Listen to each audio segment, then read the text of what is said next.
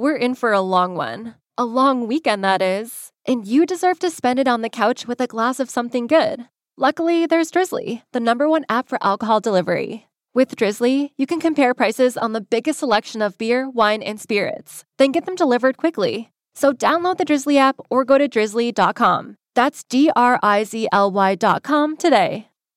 At the Home Depot, we're dedicated to helping you build the skills that get your home projects done right.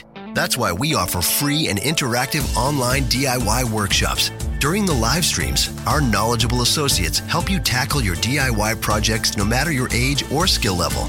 You can learn how to install new single-pole switches, as well as standard duplex and GFCI outlets. Register for free at homedepot.com/workshops.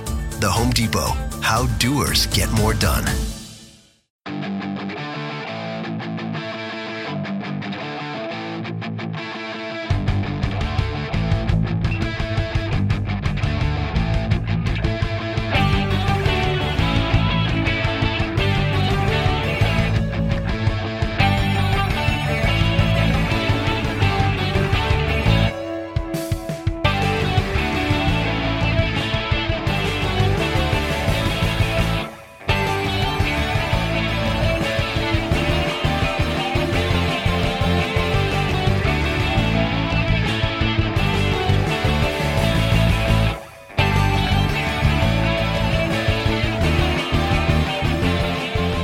Hello out there, Morris speaking. Thank you for downloading episode 141 of the Love That Album podcast, part of the Pantheon podcast network. With a little bit of luck, I've been industrious enough to have edited this show and have it out before December 31, or should I say before January 1 of 2021, so it'll just make the December quota. Now, normally I'd be putting out 1 or 2 episodes at this time of year, talking about favourite first-time listens of the year, but I decided to do something a little bit different this year. We'll come back to that at the end of 2021.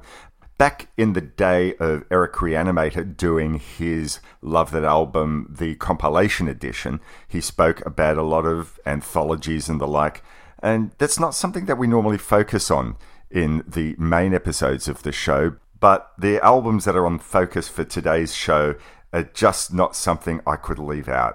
I'm welcoming to the program Mr. Scott Thurling. He runs a label here in Australia called Pop Boomerang Records, and he's been running that label for about 20 years or so and has championed a lot of really, really great local artists that are not just straight ahead pop, despite the name of the label. Now, he's been behind a project that came out this year and assembled during lockdown, which is all the more amazing. We'll get to talk to him about how that came to be. But there are 2 CDs, Sound as Ever Volume 1 and Volume 2, Australian Indie 1990 to 1999. These are not just compilations of existing cuts. I'll get into explain exactly what the project is all about. And joining us on the show will be another man who has been a co-presenter, or rather presented some shows by himself when I went off on walkabout a few years ago. Mr. David Blom, longtime friend and also a big Australian music aficionado, particularly Australian 90s music aficionado. So I thought it was particularly important to have him involved in this episode, and he could grill Scott with some questions as well and talk about the environment in Australia of the time when these songs were recorded. We'll start off with a bit of a chat about the background behind these albums, and then in the second half of the show, we're each going to talk about our 5 favourite songs from these 2 anthologies. And there's something like about 20 songs on each CD, so 40 songs, but we'll pick our top 5 each, or just songs that we want to bring to your attention about the diversity of these compilations, and then can inform you at the end how you can snag yourself a copy if you are so inclined, if you like what you hear. But I really think there's going to be a terrific conversation. We'll be back in just a couple of moments. I'll let Joanne give you the contact details, and then I'll be back at the end of the show to talk about what's happening in January and February of 2021 and Love That Album. I got a dusty old pile of vinyl records sitting on my floor. We hope you're enjoying the show. You can find previous episodes at lovethatalbumpodcast.blogspot.com, or you can get it along with any of the other great music discussion shows at rockandrollarchaeology.com, all part of the Pantheon Podcast Network. To keep up to date, subscribe to the show via Apple Podcasts, Stitcher, Spotify, or your podcast app of choice. You can email Morris with feedback or album suggestions at rrrkitchen@yahoo.com.au. Join the Facebook group at facebook.com/groups/lovethatalbum and start a music-related discussion. Rogers, Hank Williams, Mojo Nixon, Hendrix, Haggard, and a whole lot more. In that dusty old pile of vinyl records I got sitting on my floor. Welcome back to episode 141 of Love That Album podcast, and I'm really, really excited to have two gents in my home city. No having to deal with international timelines and my tomorrow is there yesterday and anything. We're all in Melbourne, we're all on local time, and it's a great thing. So, two very, very special guests.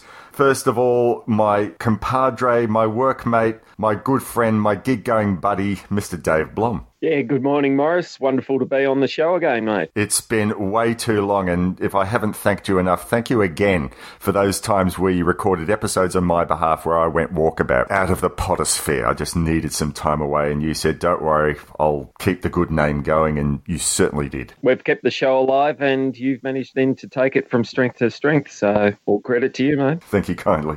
And on the other end of this Skype connection, we have a man who I probably should have had on the show a long time ago, and he was responsible for getting an interview that I had, maybe back like late 40s, early 50 episodes of Love That Album, but we'll get to that as a question fairly shortly on. I'm talking about the head honcho at Pop Boomerang Records, but also behind a very, very special project that we'll be focusing on this show around, Mr. Scott Thurling. Hi, Morris. Thanks for having me. The albums under consideration for this show, called Sound as Ever Volume 1 and Volume 2, Australian Indie 1990 to 1999, and Volume 1 is called The Shoebox Diaries, the second one, Stuck on the 90s, and this is just the tip of the iceberg as to where this project is going to go, but we'll get to that shortly. What I want to start off with is, as I mentioned, you are the head honcho of Pop Boomerang Records, which has been running, am I right, for 20 years or something like that, or a bit longer than that? Just under. Probably started building it in 2000, but the first release was 2002.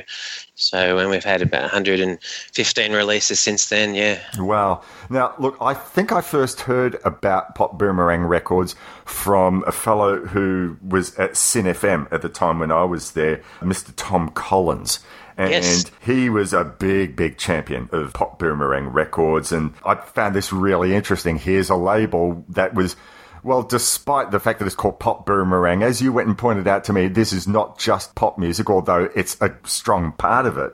But I wanted to know, what was the environment like for you? What made you wake up one day and said, I've got to start a label? Were there acts that you felt were not being championed enough, or was it just a niche that was not being met? What happened? Well, if we talk about the 90s, that was my time of seeing gigs, and so I saw so many shows, which we can talk about later. But I had no ambition to actually be a musician, so the actual business side of music interested me as well, you know, the street press and the fanzines and things like that. So I was trying to work out a way where I could be involved one day, and so forming the idea of a label came to me. And I used to make compilations of Australian music for overseas friends, you know, have online communities and email groups and things like that. So I enjoyed making those compilations so much, I thought, well, maybe I could do one of these officially. And that's sort of where the idea of forming Pop Boomerang came from, is to sort of champion Australian music, and that's where the word boomerang came. It was like discover Australian bands and take them to the world and bring them back again. So that was a bit of the background to Pop Boomerang, and it's been me the whole time. I've sort of opened the idea of partnership and some help, but it never really happened. So for better or worse, it's been my baby, and it's been really rewarding, and it's been, you know, ups and downs through the journey. Working with independent bands, a real team effort. We all bring different skills to the table, and we work with great designers and masterers and some publicists at times, but often I just do my best as well. So, yeah. You say, like, with Pop Boomerang, you've had the interest in the business side, and you also had gone and made the anthologies for your overseas friends. Yep. And it seems like those little hard-to-get nuggets for the people who might have already had all the major Pop Boomerang releases from the likes of, you know, 4 Hours Sleep and Danny McDonald and all those great albums and things that you've introduced me to, and like the Aerial Maps, which was a huge find for me, thanks to you. But you put out an album a couple of years ago, the third in your collections of Shake Your Pop Boomerang. And was that also like a collection of songs that had not appeared anywhere else? So there was the 3 volumes of Shake Your Pop Boomerang, and then 2 of them came really early, and then I took a long break to do other things, but they were very, very popular and sort of recognisable. So, but we did Aches and Shakes, which was 10th birthday, and that was actually sort of the best of the best, that one. Guess I'll go there by myself again and say the things I always do, but not for her. Will I burn my bridges down? But not for her.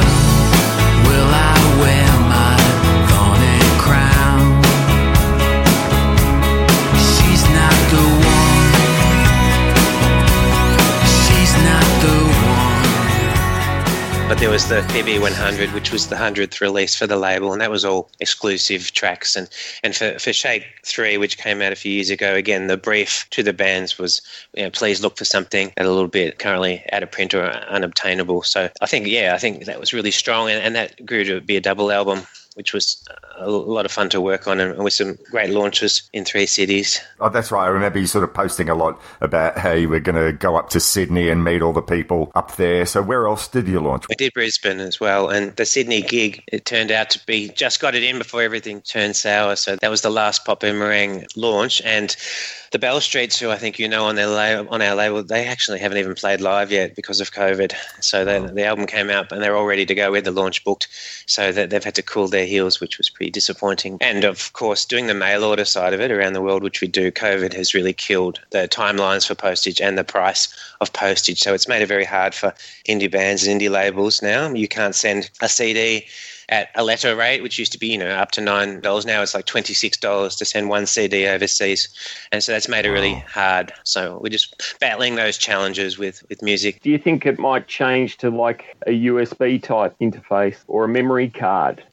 Well, if you mean the death of the physical product, I hope not. There's, some traditional music lovers that still love CDs, and vinyl are coming back, and even cassette tapes for some labels and bands are becoming appealing again. So, we can sell the digital tracks in any format that the fans want. So I guess there's no real need to post anything as small as a USB overseas. People can get those songs from a file transfer just in their email. But I hope that doesn't become the norm, because it takes a lot of the enjoyment out for me personally if we're just moving to a whole digital or streaming platform. And I don't think it'll happen because vinyl is booming. CDs are probably in trouble, but some hardcore fans still love their CDs, and it's worth doing for my project still a CD, because they do cost a lot less to make compared to vinyl. And there's digital pristine sound, really, practical.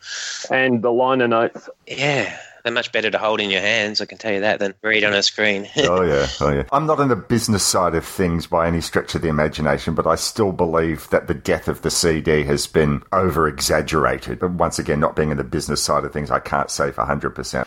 I'm in a bunch of Facebook groups where people still love their CDs, but then again, having said that, a lot of them are people who like getting their CDs for $2 or $3 off Discog. So there you go. Maybe this is in trouble. I don't know. I don't think they'll become as highly collectible as vinyl has, except the bands that did small amount of numbers and became popular. I do see certain CDs fetching big prices, but yeah, they're cool and collectible to me. And I'm trying to reduce my own collection, as every time I move house, it's hard, but I'm keeping all my Australian Oz indie, and then if I have something on vinyl and CD, I'm tempted to move the CD on, but often you only get $1 for that, so I may as well keep it, as you said. So yeah, it's those decisions. So we sort of met, I think the first time that we had contact with each other was in relation to an act off the Pop Boomerang label that I absolutely fell in love with, and that was the Livingston Daisies. I really wanted an interview with Van Walker, and I was told, right, Scott's the guy to speak to. And it was, I think, a long while after that before I sort of made the connection,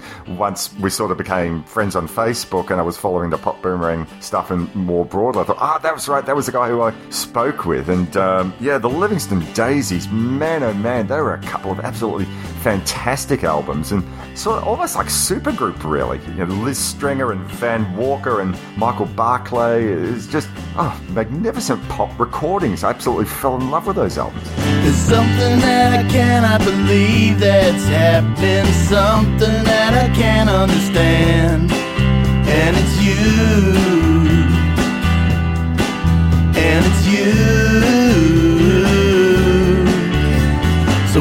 many things escape my comprehension, many things I cannot resolve, and it's you, yeah, it's you.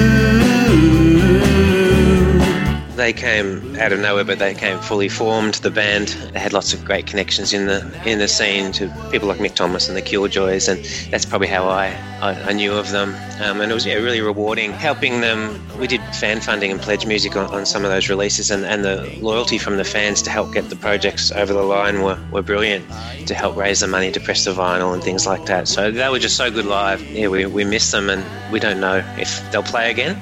I know Van's very prolific, and he has ideas to potentially get the band back together, but I don't know whether it would be the same lineup or not, the exact same lineup. We'll see. Fingers crossed. That was just something really, really special. Do bands sort of come to you to say, hey, will you record us? Or have you just built up enough goodwill amongst the bands that you've recorded that people are happy to record an album or even a song for one of your compilations? So like, I mean, for instance, on Shaky Pop Boomerang 3, you've got Even recording a song for you.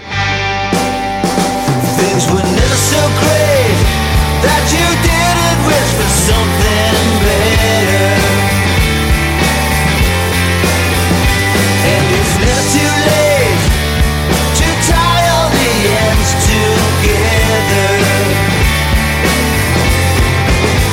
You're in love with, you're in love with.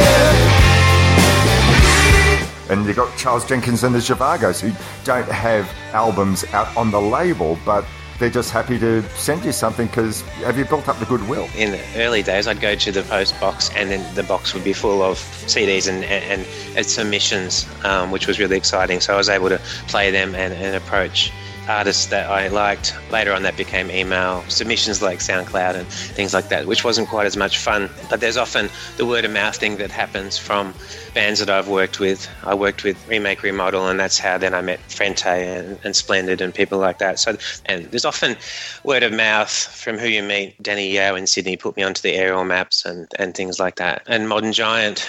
So it's a bit of a combination, but when it comes to the compilations, that's when I probably get a chance to approach artists that I couldn't work with individually, just because I can't work with everyone. They're either, established and it allows me to go through my wish list a little bit, which is nice. Like Chuck and people like that. Chuck's been on 2 of my compilations over the years. He's given us all a lot of pleasure with this wonderful music. Wasn't No Weapon But Love was just the wonderful surprise package of 2020, something that, well, I don't know, maybe you had an inkling that it was happening, but even though I'd heard a couple of new cuts last year when they were doing their Reformation gigs, it didn't occur to me that an album was coming out this year. It was just a lovely surprise. I knew it was coming. I did talk to the members, and COVID, killed their momentum too.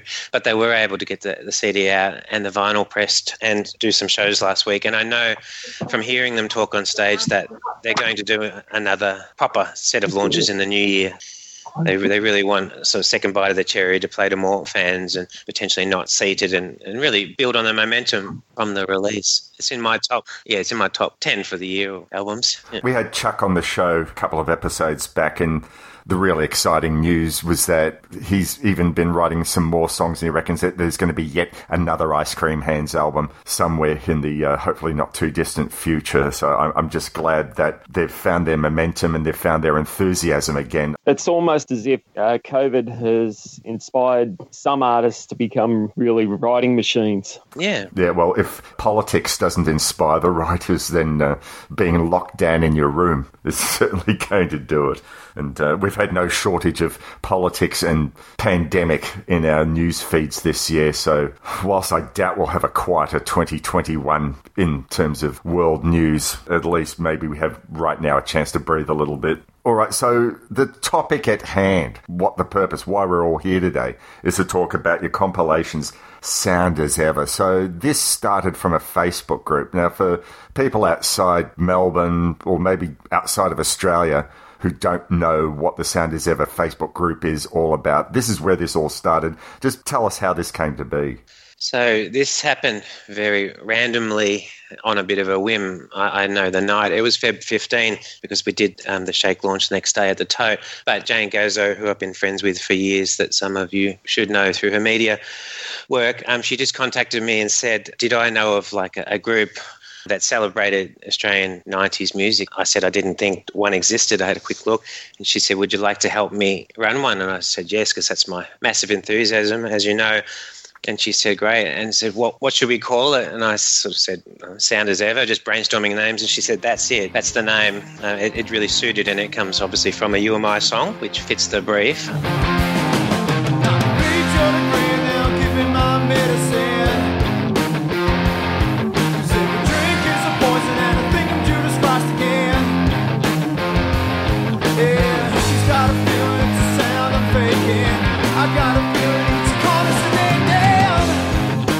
So she launched the group that night with a picture of the Punters Club as the group banner, and we invited members, and by that next morning there was a couple of hundred people, and it's a whole place for people to share their memories and their pictures of artefacts and clips and photos and things like that. So by that week, it just spiraled and spiraled into the thousands, and there was such goodwill and enthusiasm, and media were joining, and bands were joining, and fans were joining, and it just grew and grew and grew. And as we sit here today, we've got over 16,000 members. So the heart of the group is the Facebook group, but we've already expanded out to have an official website and a Bandcamp site and a YouTube and a SoundCloud. So we're growing and growing. We've got a whole range of merch, T-shirts and stickers and fridge magnets and things like that. Plans for more merch next year. And, of course, we've sort of formed the record label side of it too, which we can talk about very soon. It's amazing to sort of think, and we'll sort of go into more depth in the second half of the show about the songs themselves. But the 90s was this period where there was something for everyone. I mean, I guess you could say that about every decade, but when you often mention the 90s to a lot of people, their images are either of Seattle and the grunge sound, or maybe the Radiohead sound that came later on in the decade. But the Australian scene, it was so diverse, but it seems like a lot of bands that went on to make it really big when the likes of Triple M decided that they were going to jump on the so-called indie-sounding bandwagon. Bands like, Regurgitator and Jebediah and Custard, and certainly like The Cruel Sea and Spiderbait were making it really, really big. And of course, Nick Cave and the Bad Seeds had been a thing forever, and they were pulling the sorts of numbers that you sort of thought were more reserved for commercially sounding bands that you would normally hear on the likes of Triple M. So what do you think was in the water? What happened? Why did people respond? And particularly here, I mean, Melbourne is a big music town, and I'm not going to take anything away from Sydney, but that's not my musical experience. But certainly here in Melbourne, with bands, with venues like you've already mentioned, like the Punters Club and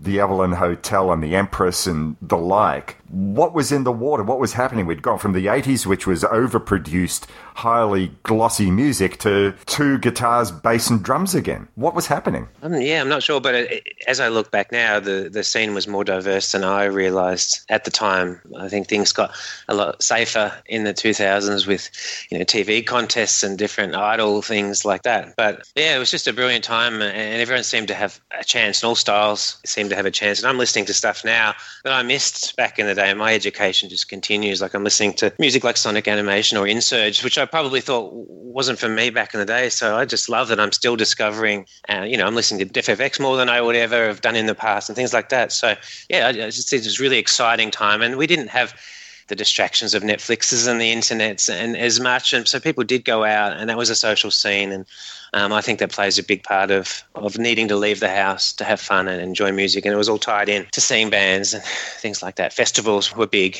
How was your 90s experience, Dave? Yeah, mine was pretty much similar. It was my sort of coming of age, turning 18 period. So going through university, finishing off high school, and going out into the world and exploring the bands and the sounds that were out there. And I was drawn to sort of the inner city scene as opposed to the cover bands that were playing out in my neck of the woods. So who was really appealing to you? I mean, I know, like, we've spoken at work over, bands like Rocket Science and the like. So who else were you seeing lots of? I mean, we also spoke on the weekend that we had a passion for the local comedy scene. And that was really, really big part of the 90s. I mean, that's the thing. We're talking here specifically today about the music, but there was so much that was going on with with the decision to bring pokies into Victorian pubs, which could have had a devastating effect overall on the music scene of the 90s in Melbourne. But there was still so much that was going on. So what else do you recall from the time about your broader experience of comedy and music? And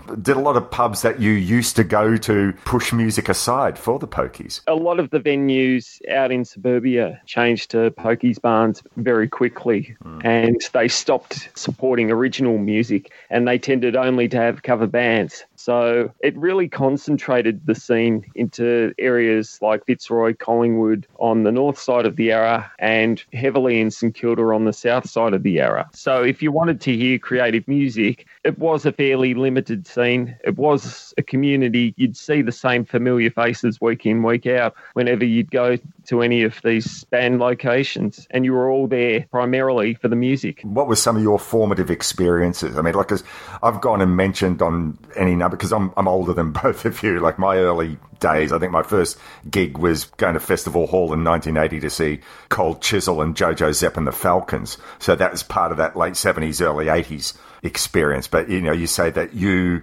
finished high school with going through uni in the early 90s. So what were your formative experiences? What were your earlier gigs? So earlier gigs were the likes of Tism, saw Manic Suede a bucket load of times. Pre-Shrunk was one of my favourite bands, band with 2 bass guitarists.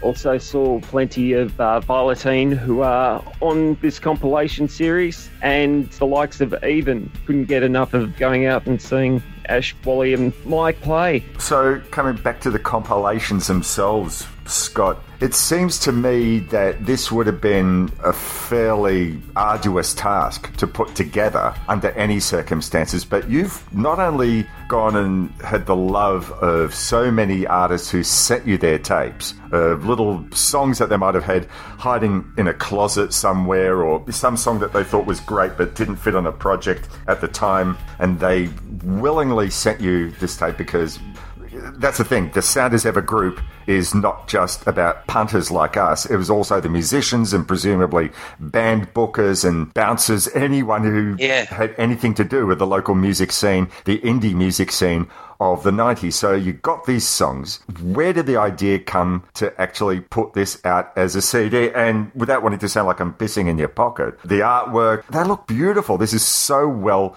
not just curated as a musical experience, but these CDs, they look terrific. How did you do it in such a short period of time? Just tell us where the CDs started. So as the group exploded so quickly, you can probably imagine it didn't take me long to start to think of other possibilities. So like curating a compilation just came to me really quickly, and Jane was really keen on that. So put the call out and the song started to pour in.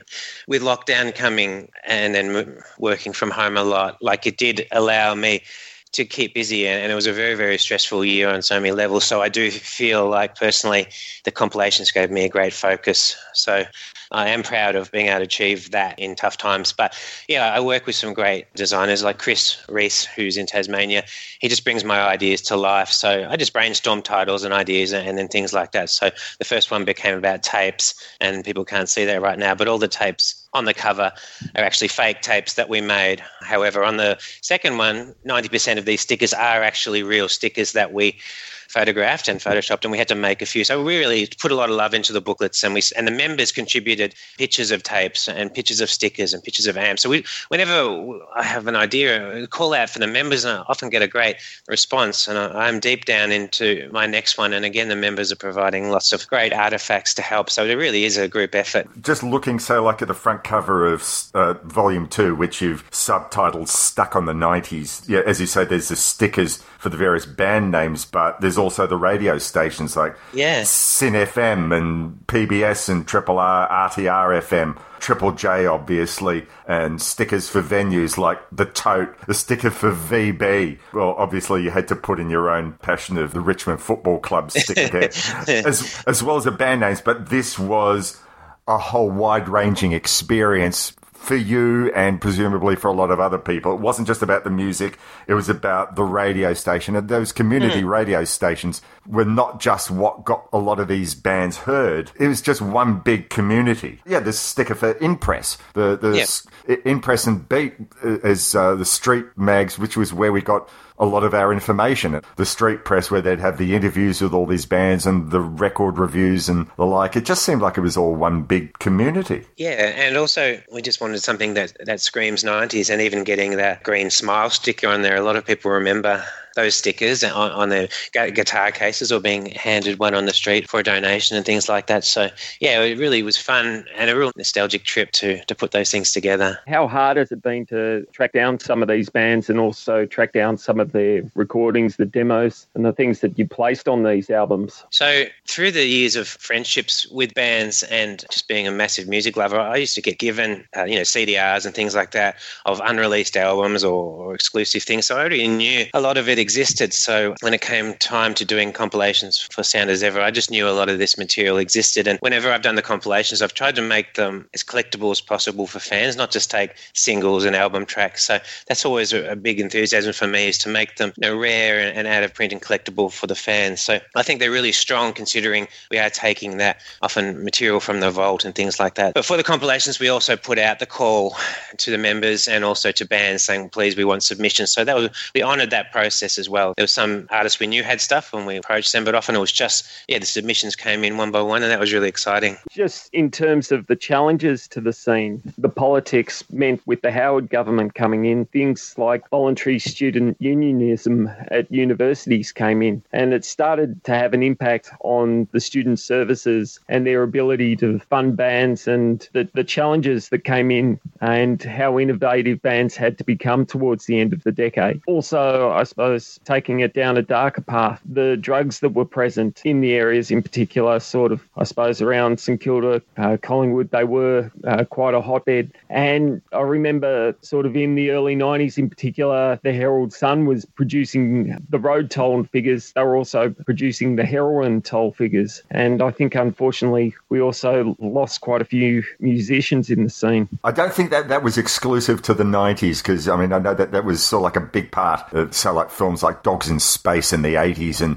Pure Shit in the 70s. So that was always going to be parts of those Melbourne scenes, unfortunately. But yeah, it did continue into the 90s, didn't it? Yeah, but also there were important TV shows for bands to gain exposure on. There was obviously Recovery, which was very big on a Saturday morning. Getting your clip on Rage was always a hugely important thing. Wild child.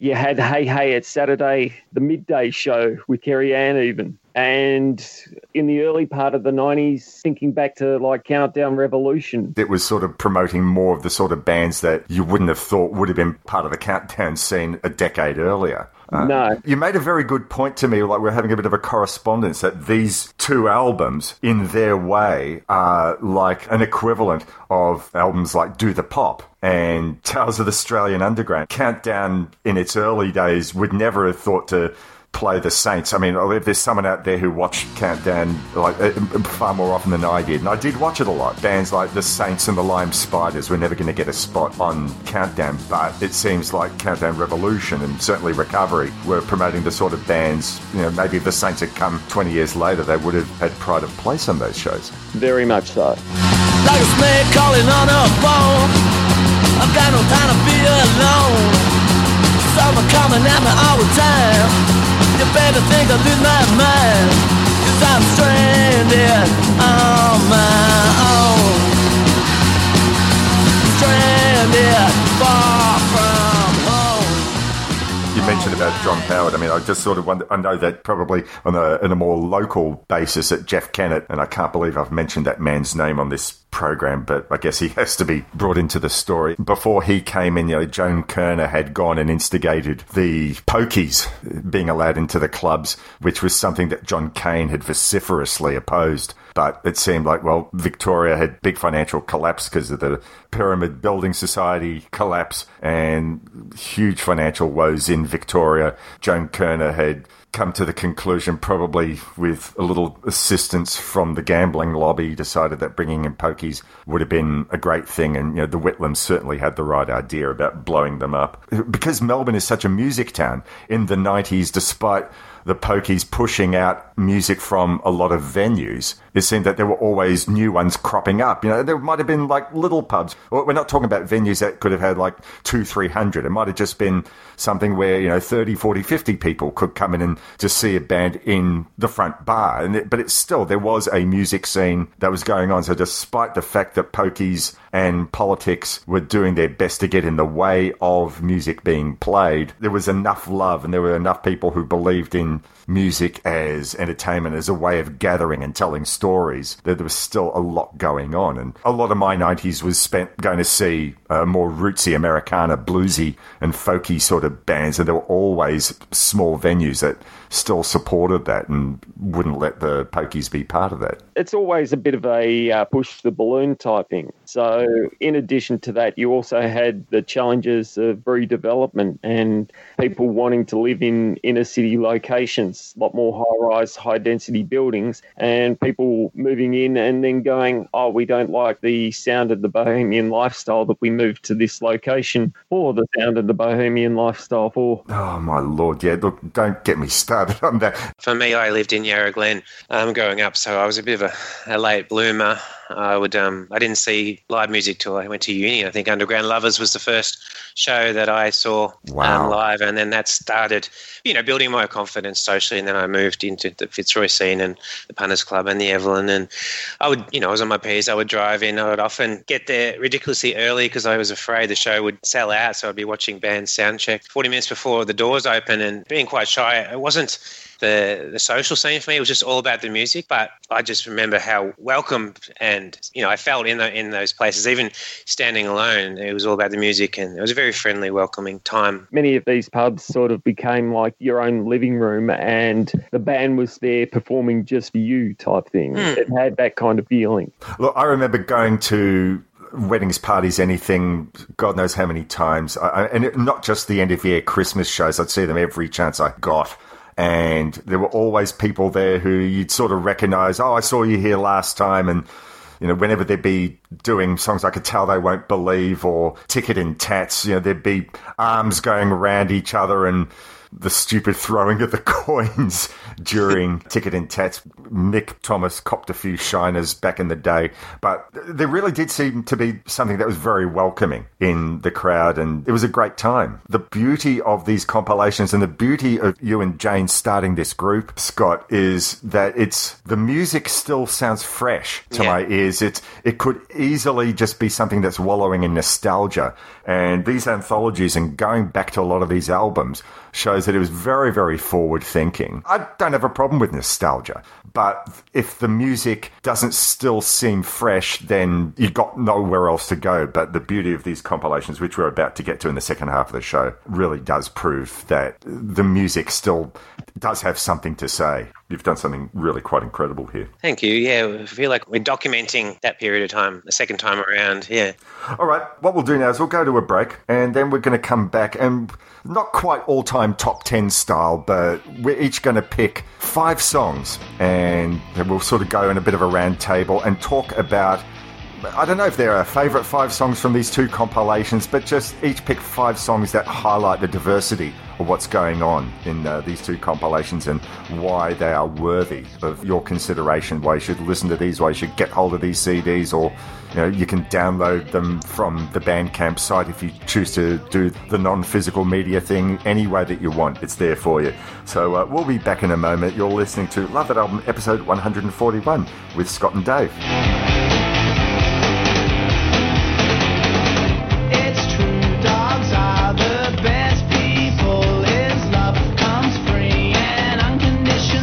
Come on, how long we let him sleep with us? Little head on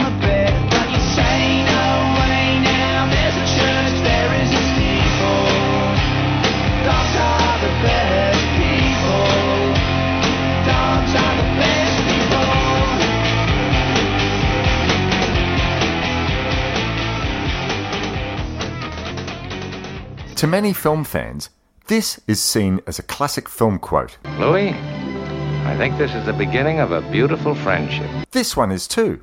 You talking to me? Over at See Here, however, we're very fond of this one. How many times do I have to tell you? No pizza for you, Joey. Not to mention this one. Grease is the best, man. What makes us different to other film discussion podcasts? Tim, Bernie and I talk about films that are music-centric. Ours is the only podcast that has found the link between Hated, the G.G. Allen story, Ishtar and Yellow Submarine. As well as roundtable film talk, we also speak with directors of music films about their work. So if you love music and you love films, join us at See Here, that's SEEHEAR. Apple Podcasts, Stitcher, Spotify, or wherever you get your podcasts. Proudly part of the Pantheon Podcast Network. Even Mozart likes the show.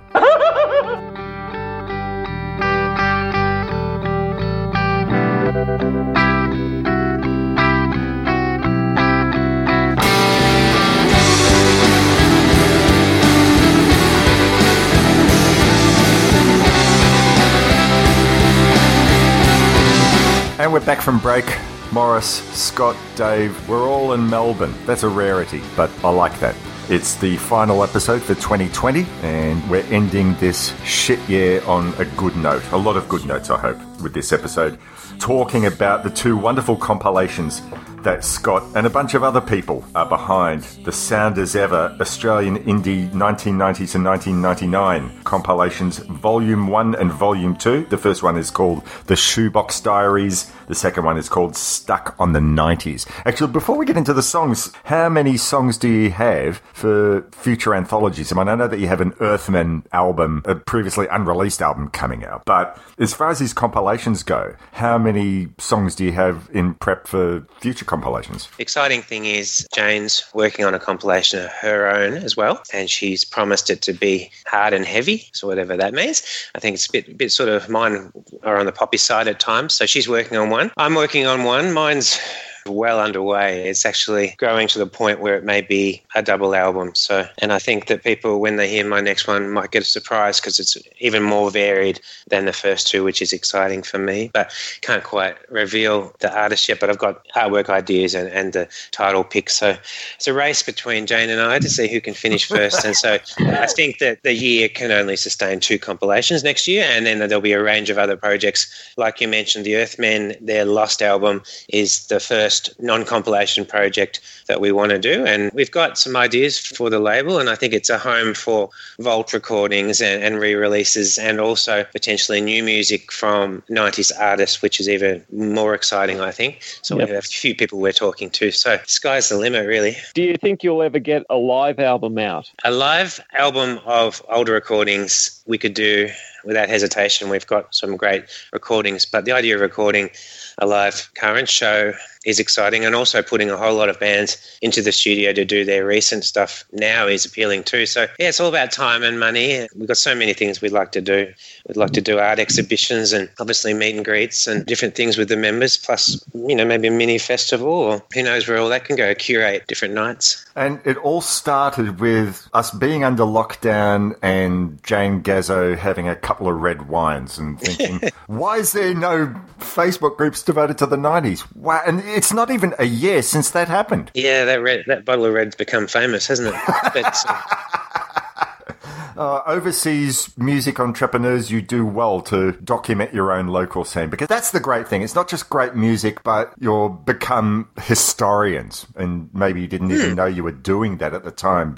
All right, so at this point, what we'll start doing is talking about our favourite 5 songs each from these compilations, or maybe just 5 songs that we really, really like that want to point out because of their diversity. So normally I would defer to the guests to start off, but my first pick, I think, encompasses everything that this year has been about. It's a song that I know that you're both really, really in love with as well, so I think it's a perfect way to start this show. So my first pick is from the band that used to be called the Warner Brothers, then became Overnight Jones, and are now back the Warner Brothers. I'm talking about their song, indeed their anthem, Stuck in Melbourne. He packed his things and he threw them to the CJ.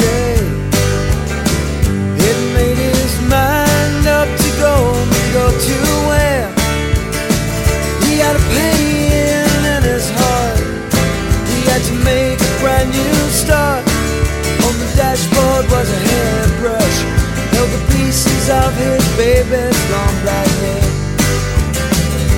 Now, as I said, this song could have been, and probably is, justifiably the theme song of the Melbourne lockdown, or our second lockdown in particular, 3 months where we couldn't move 5 kilometres from our home and basically told, don't even move out of your front yard if you can avoid it. I mean, the song really isn't about a lockdown or anything like that, but just the name, Stuck in Melbourne Again, the character, he can't seem to get away from Melbourne either literally or in his head romantically. And financially, he doesn't have the means to do so. Right, exactly. Dan Warner may be the face of the band, but so many of these great songs were written by James Stewart, ironically another film-related name. And I'm very excited to say that both of them are going to be Love That Album guests early in 2021. Really looking forward to that. So my question to you, Scott, the version that we hear on Stuck in the 90s of Stuck in Melbourne, that sounds to me like the same version that's on Talking in Your Sleep, is it? Or is it a slightly different recording? It is the same version. When I was doing the compilations, I was one song short, and as you mentioned, that song just jumped out of me as being so fitting. It technically fits the brief because it's out of print rather than unreleased, and it just made sense to breathe life into that song, because once they got sued and had to change their name, that song's been unavailable since, so it's remastered, so it hopefully should sound better than the CD version. It sounds absolutely wonderful. The only album of theirs that I had for many years was Ice Bake Gas in their Overnight Jones period. And that is a very different sounding band. This is more, I guess, more laid back, more weddings, parties, anything Americana sort of thing. Ice Bake Gas, particularly because of the drumming of Ian Kitney, it was a really, really tight pop band that's not taking anything away from the Warner Brothers sound, but it was a different beast. Blommy, you went and alerted me to the fact several years ago that Dan Warner and Dave Evans were busking outside of Parliament Station. Yeah. And they were walking jukeboxes. They weren't doing any of their own material. They were just picking their favourite 70s, 80s and 90s songs and just playing for the joy of it. And I said, how the hell, why are you doing this? You're a recording artiste. Why would you be doing that? He said, we got to rehearse, so might as well busk and make a little bit of money out of it, which is a great thing. But he's been still putting out cracking albums, and he was doing Triple R for years and years. He's only just stopped doing the Johnny Von Goghs and the Warner Corner. But he's really very much an integral part of the Melbourne music scene. Absolutely loved him. I just love this song. It's so evocative. I'd say that James Stewart is the equal of Mick Thomas or Paul Kelly in terms of evoking images through his lyrics. The hairbrush on the dashboard and that line, Caroline Chisholm being lonely in his wallet, reflecting the $5 note of the time. God, who writes lyrics like that? Well, I guess I've gone and said, Mick Thomas and Paul Kelly, but it seems a crime that James Stewart isn't celebrated around the country as a lyricist like those guys are. They're just absolutely fantastic, and I've only recently gotten to hear his solo work. And the lyrics there as well, they're musically fantastic, which you'd expect, but the lyrics are just poetry, and it brings a great Australian tradition of storytelling and of authorship. It's just fantastic, and I just love the fact that Stuck in Melbourne is on these compilations. I know the focus is more about songs that didn't quite make the cut or alternative demos of songs that became known for these bands, but I love the fact, Scott, that you said, it met the brief. It had been out of print for so many years, and you were able to include it, and presumably Dan and James were, here, sure, have it. Yeah, it's been really good and received really well. I was lucky enough to be sent Warner Brothers Stuck in Melbourne bumper sticker from back in the day, which I need to get on my car soon, because that'll be a talking point as well. They gave me a copy of the sticker very recently, because I got a couple of CDs off them that they just had lying around in the shoebox. Yeah. And it's sitting here on my shelf. I can't bring myself to peel it, because what happens if the car crashes? Then what? No, the car can go to hell, but that sticker has to be with me. So I've got one on the fridge, actually. Hopefully the fridge doesn't break down. Well, if the fridge breaks down, then you can use it to store your albums. Whack it on your drum case. Good point. Yep, the drum kit's going nowhere. That's it. That's a good suggestion. Glad I had you here. All right, so that's my first pick, Stuck in Melbourne. So we'll go to you, Scott. What is a song that you want the listeners to know about? Well, sticking with Melbourne theme, Fish, John West Reject, and Brunswick Girl. I came down to Melbourne, came down on a train, cut my heart in 16 ways and cut it up again. Brunswick girl, Brunswick girl. I'm driving in an old blue car, wearing old blue jeans. Don't forget, pick me up, I get really mean. Brunswick girl, Brunswick girl. They were a Tassie band who you know, because I've seen you plug their stuff on Facebook recently. They did 2 albums and a number of singles. This track was written by Mark Adams from the band, who went on to form Hurdy Gurdy and Slurper and record lots of 90s bands. And Brunswick Girl is the song, and it was a demo for their second album. It didn't make it, so it's great to get this one out of the vault. And as they say, they're a Tassie band and they sung a lot about Tassie locations, and this is their only Melbourne song. A really great Melbourne song, and not only a great Melbourne song, but certainly about that north side of the city where all the musicians congregated. The Fish, John West Reject, I remember getting hold of that initial album, Swim, shortly after it came out. And I got to see them at the club down in Smith Street in Collingwood. And I think, and Dave, you'd remember this band. The support act, I'm pretty sure on the night, was Captain Coco, featuring Dave O'Neill. He had more fame as a radio presenter and as a comedian, but it seemed like every other morning on the breakfast show on Triple R, he'd be talking about Captain Coco. It was a bit of a joke. Yeah, it also became a running punchline throughout Sticks and Specks, and they showed many of the Captain Coco videos over the really? song. Yeah. Yeah, coming back to the Fish, I just love that first album because it was very, very acoustic. I mean, almost Violent Femmes-like in a way. Acoustic pop. When we think of acoustic music, it's often more in a ballad sense or maybe slightly medium tempo. But these guys could rock with acoustic guitars. And Brunswick Girl, and what I've heard from Finn, the album which I now need to get, it sounds like they went electric. I mean, musically, they were still doing very similar things, very bright, major key, up-tempo pop, but they went electric like Dylan did in 1965, if you will. But it's still musically within the mould of what they were doing before. This is a great cut. I'm so glad that you were able to get... So was it Mark himself who sent you this? Is he part of the group, part of the Facebook community? Yeah, he's in the group.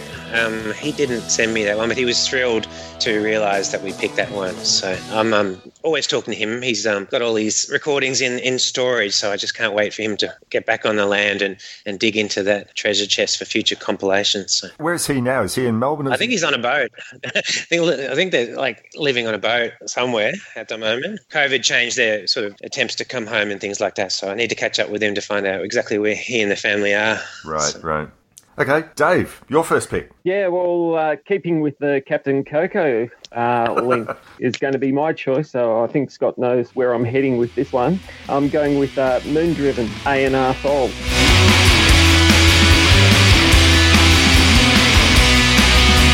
Chunky Red Bull surplus store reject ready to go. Another cover version backup plan if the rep is low on snow. Can we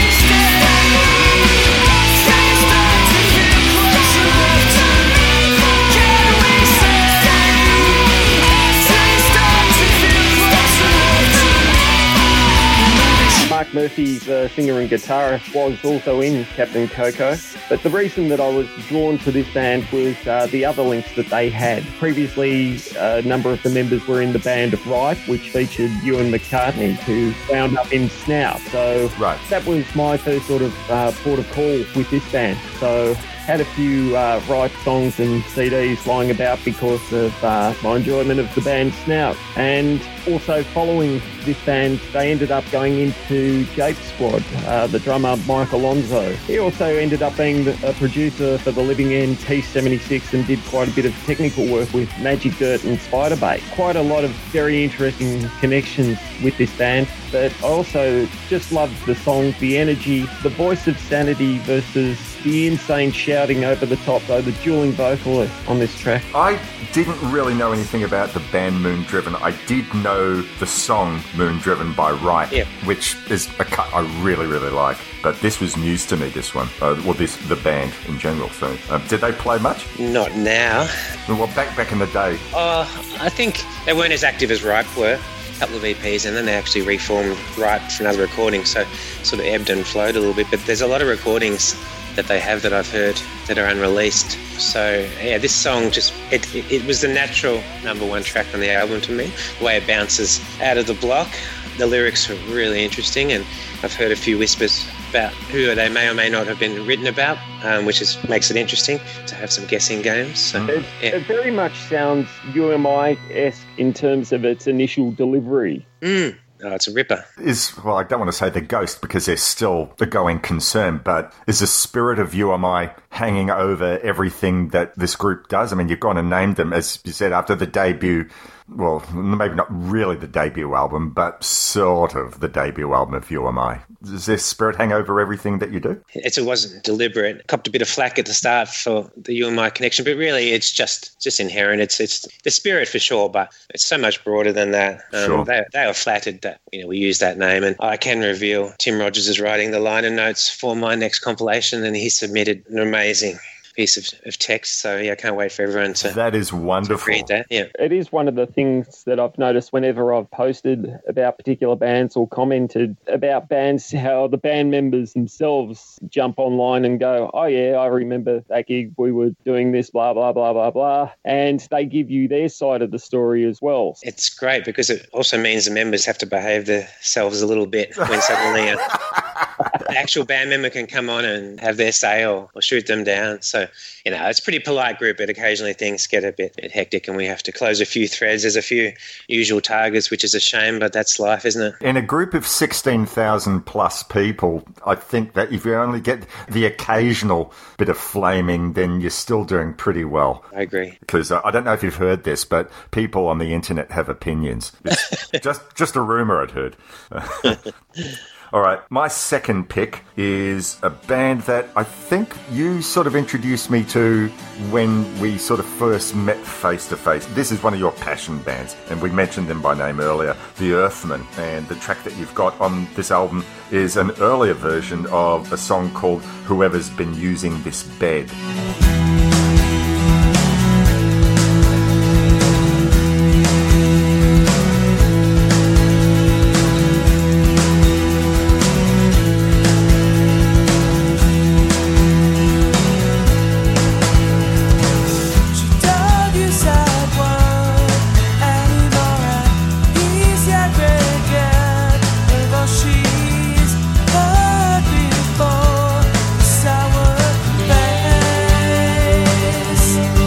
Been a huge champion of the Earthmen, and you recently released, well, when I say recently, maybe going back a couple of years or so, you put out an album of theirs called College Heart, which was something they were recording, I believe, at the time of their breakup. I do remember seeing the cover of Love Walked In back in the day in, I don't know, maybe it was Go-Go or somewhere like that. Or on Hey Hey It's Saturday. Yeah, Recovery. On Recovery, they dressed up a model as the person from the cover and trotted him out, which was quite funny, pixelated out.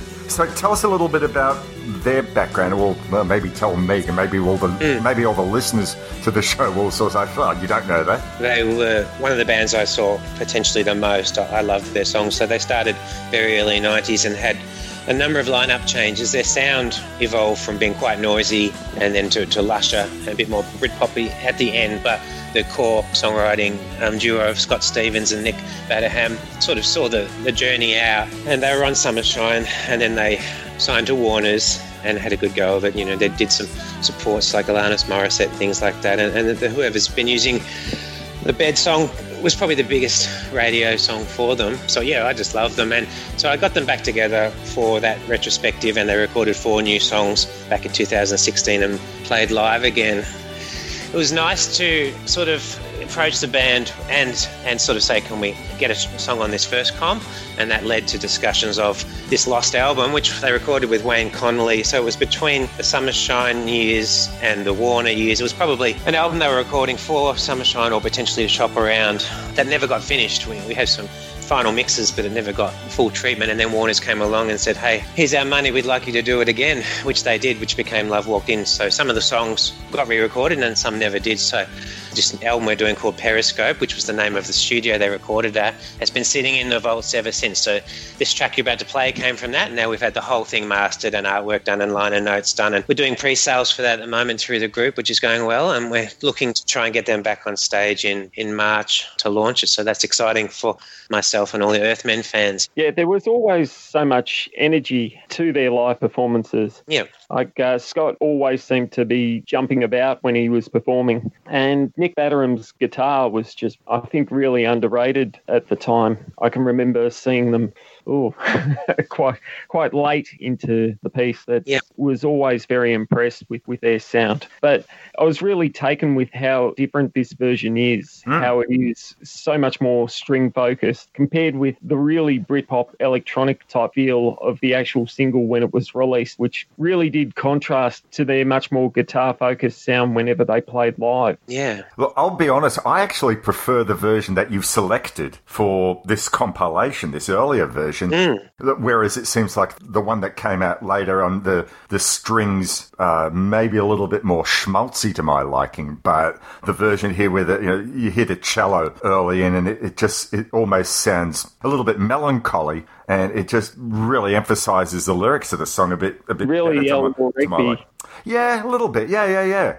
I'd also gone and listened to their album, or EP, I think it was, The Fall and Rise of My Favourite 60s Girl. So you've already gone and made the comparison, Dave, to a Blur sound, at least on the finished product of whoever's been using this bed. But that recording, The Fall and Rise of My Favourite 60s Girl, really sort of evoked for me something more of the American side of things, Fountains of Wayne, and power pop was my big thing of the 90s. The American side, rather. Normally, I would have thought I'd be more like on the British side of things, but as far as the 90s goes, moving outside of Australia, I would have said I have a huge passion for the American side. Velvet Crush and Fountains of Wayne and the like. Just that's what more evoked, I guess, that 60s pop spirit and some of the garage rock that was coming out as well at the time. But that's what that sounds like to me. One final thing I wanted to say, because you mentioned Nick Batteram, and one of the albums that you got me to listen to, Scott, was Closing Time at Yah-Yah's, which I just absolutely adore. And it's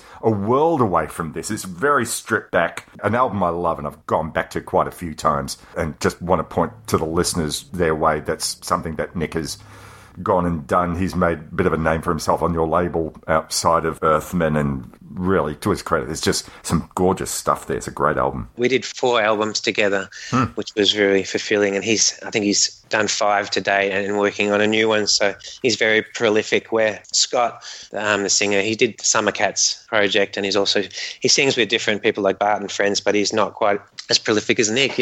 All right, we'll now go to your second pick, Scott. My second pick is a band called Greenhouse.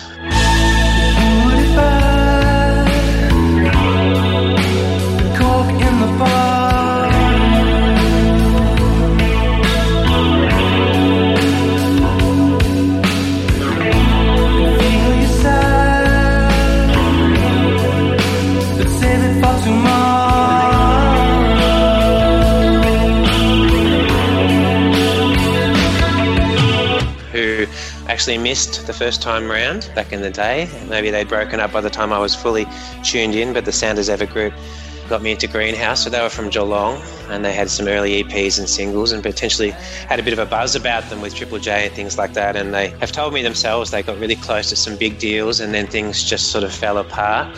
The song Pray is actually an unreleased demo from back in the day. I think it was recorded at Triple J Studios, and for a demo, it's just an amazingly big, lush song. It reminds me of The Cure and things like that. So just a really special song, and I do know the band are recording again, and hope to do gigs and music in 2021. So yeah, I really love Greenhouse in this song. I think I want to jump on that bandwagon. This song is really, really gorgeous. To me, the guitar sound, that guitar shimmer, it has what I call the summer sound. And it evoked to me that, I can't quite be sure why, but it gives me a David Lynch feel. It sounds to me like something that should be in either a David Lynch film, because maybe the guitar sounds something to me like on that Julie Cruz album that came out about the time of Blue Velvet, or maybe it belongs in an 80s American rom-com at that moment in the film where the couple that you know are going to get together by the end are just walking away and they're both feeling miserable without each other, and it's that collage or that montage. John Hughes film or something. Yeah. John Hughes. What was the one with John Cusack? He holds up the radio. Say Anything. Say Anything. It belongs in that. For a 90s band, it almost has an 80s feel, but for a demo, it sounds really, really full and lush. Yeah, lush is a great term. Yeah, gorgeous song, beautiful. We've made a film clip for this song too, which we can reveal soon. It takes the song to an even bigger place. Reading in the liner notes of that, maybe you can sort of elaborate on this a bit. How common a story was this where they said that the original master tapes were just rubbed over? They couldn't release it at the time, so it got used for something else, and this came off a TDK 60-minute cassette for this album. Still sounds fantastic. But how common a story was that for a lot of the bands that you have on this compilation, or indeed a lot of 90s bands who aren't on these compilations, where they recorded something in a studio, the finances fell through, they couldn't do it? How common was that for a lot of these songs to get lost? Well, I think tapes were expensive and things were re-recorded. Heaps of these songs on the two compilations have been salvaged from DATs or CDRs or old tapes, and Ernie, my mastering champion, he's been bringing things back to life. He's been doing a great job. So the Jericho track on one of the compilations have been sitting in my garage, probably without a case, move after move. So we've done a great job in digitizing and mastering things. All right, Dave, your second pick. Yeah, Chemistry fans, please come forward. Spurford, All the While. I'm gonna make you high while I try. I'm gonna reach for the sky. Oh, I didn't get it. I didn't like what I heard at any moment. Come and shake you down. Come and shake you down. And all the while my brothers were burning inside, my sisters went like we didn't know.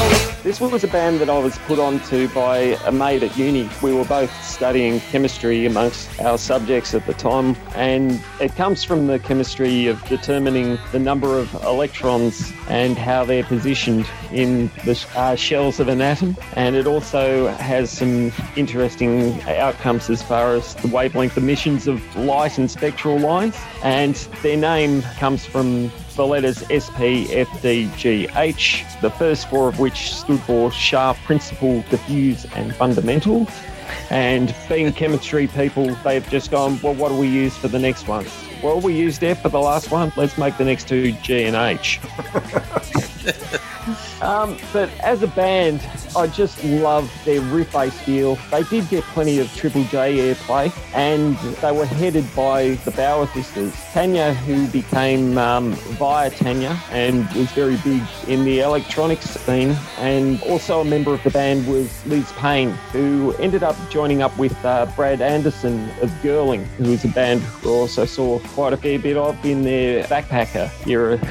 And I saw Spudbugger at the Tote when they toured Melbourne back in about mid-96, was just really taken with their non-stop riffs that they'd just belt out in their tunes. So this track is sort of got a bit of a funk feel. I mean, was that a lot of what they were about? Yeah, I think it's pretty representative of them with the big guitar sound and, four women on stage belting out big rock anthems. Did we have enough of them? I don't think so. No, but I suppose in the other directions that some of the members went, certainly Liz Payne in particular has gone on to do quite a lot of other things. It would be nice to get them back belting out the tunes again. Yeah, it was a thrill to get a track from them on the compilation, and Nick from Half a Cow helped me do that. They say they were going in a new direction, but at the time it was much more that they had a male bass player for the first time on this recording, I think, because it does represent their sound well, and yeah, it's a great song. To digress for a little bit here, I remember like Half a Cow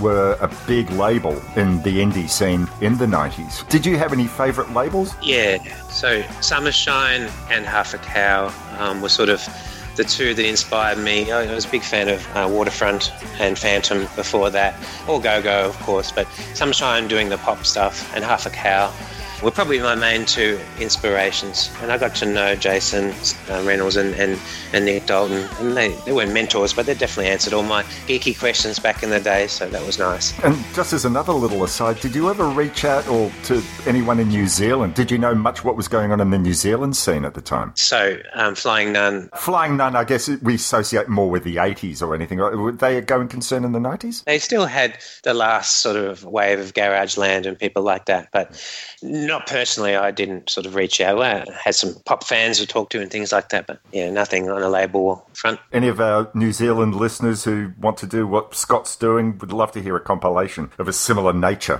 from the land of the long white cloud. That'd be great. All right, we're going to go now to my third pick, and this is a band I'd never even heard of. And that's the thing, there's a lot of songs on these compilations from bands which I knew of by name but hadn't heard the material, but this is a band I hadn't even heard of. This is called Arosa, and the song is called To Forget.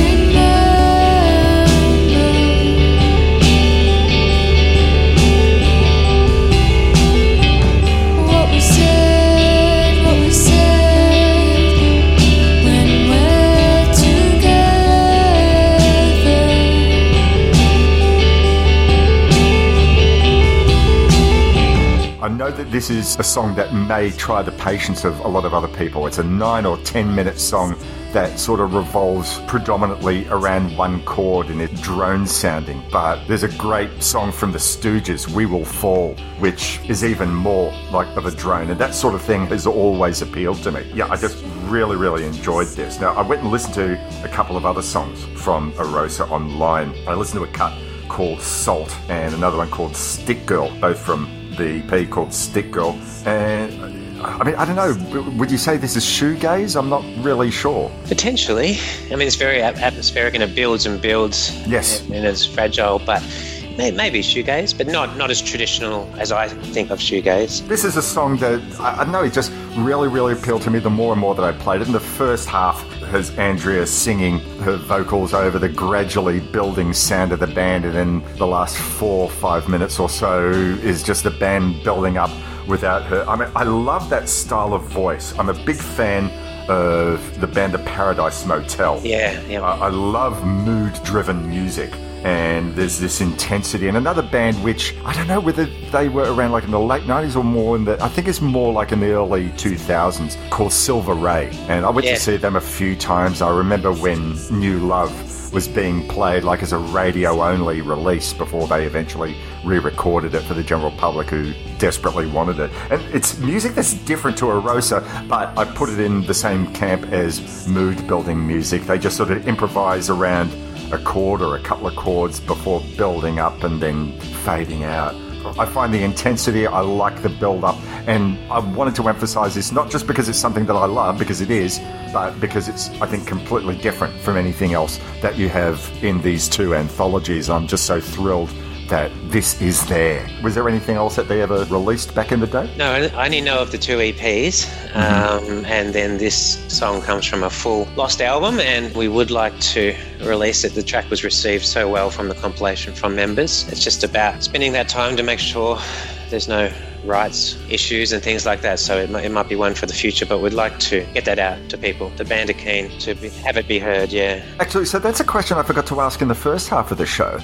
Was it an issue with rights? Because you release these compiles really quickly, and normally the rights of a lot of songs would take ages to clear? Was it the fact that these songs, for the most part, never got released, that there were no publishing issues? Yeah, so most of these bands have no publishing, no current label. They are fully independently in control of their own songs, which makes things much more simple. So we have got some bands on our wish list and some bands that would like to work with us who do have long-standing 90s publishing arrangements, and that's not easy to navigate. So we're trying to help people. So it's a bit of a minefield and a learning experience for sure. But some 90s musicians are really locked away and they don't have control of their music and they can't re-release things physically, which is hard for them. I have one Facebook friend who's something of a music journalist, and he just basically posted this thing saying he advocates all his musician friends who have their music locked up in rights issues. They have no access to their own music, and they're not making any money out of it, and they can't do anything independently. They said, you know what, the publishing houses and the record companies, they can't come after all of you. Just release your albums any way you see fit and see what happens. On the one hand, it sounds romantic, but it's just going to take, even if only one group or one person gets their ass sued. Yeah, I think it's better to be upfront about things where possible and communicate. Yeah, it's tricky. All right, what's your third pick? So my third pick is one of the obscure underdog tracks that I like to put on my compilation. So it's by Braids and the Sofa Bed song. She's so much older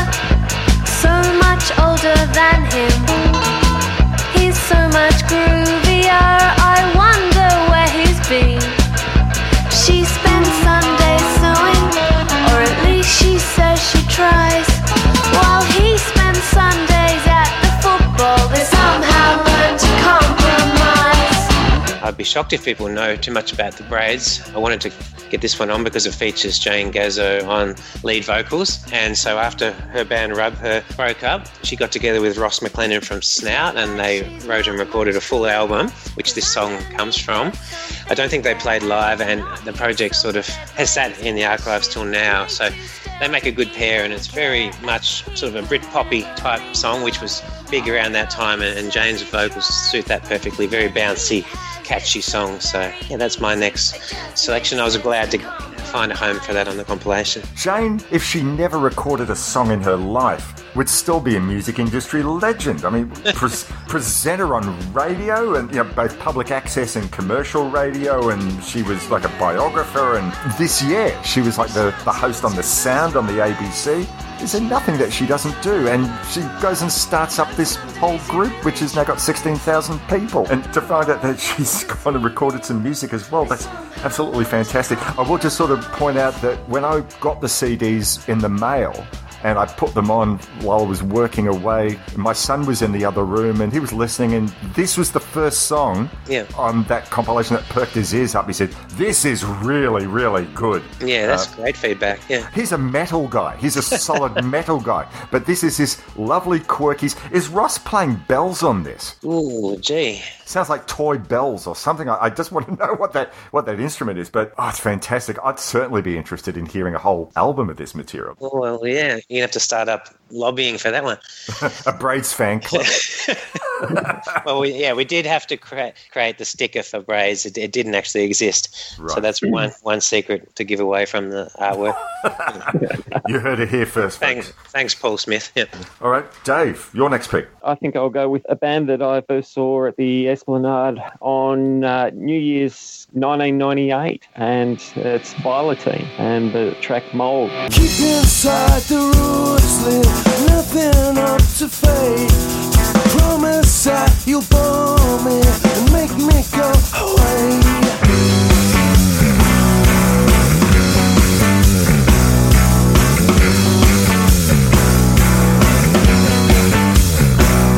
Coming overrated, keep it in decay.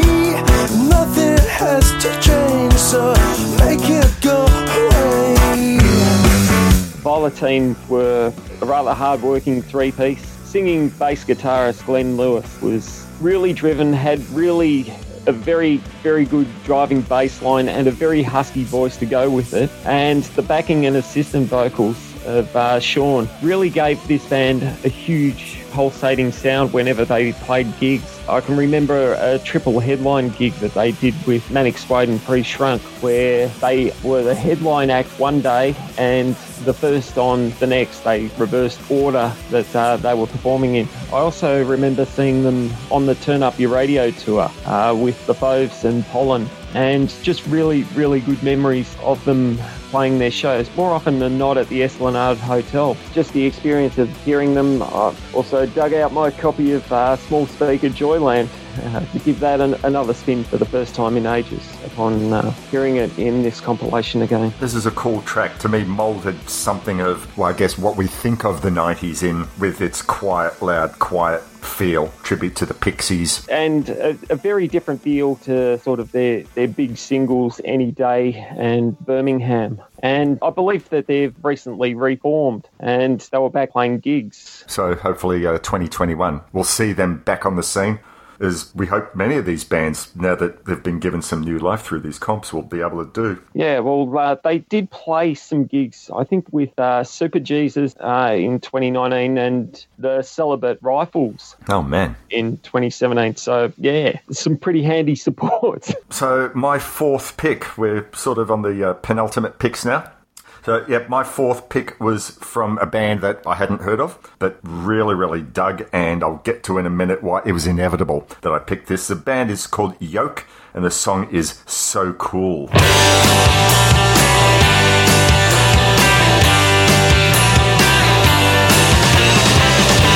your mother tried to talk you out of it. She said you'd never do nothing good. Even then you knew you'd be ahead.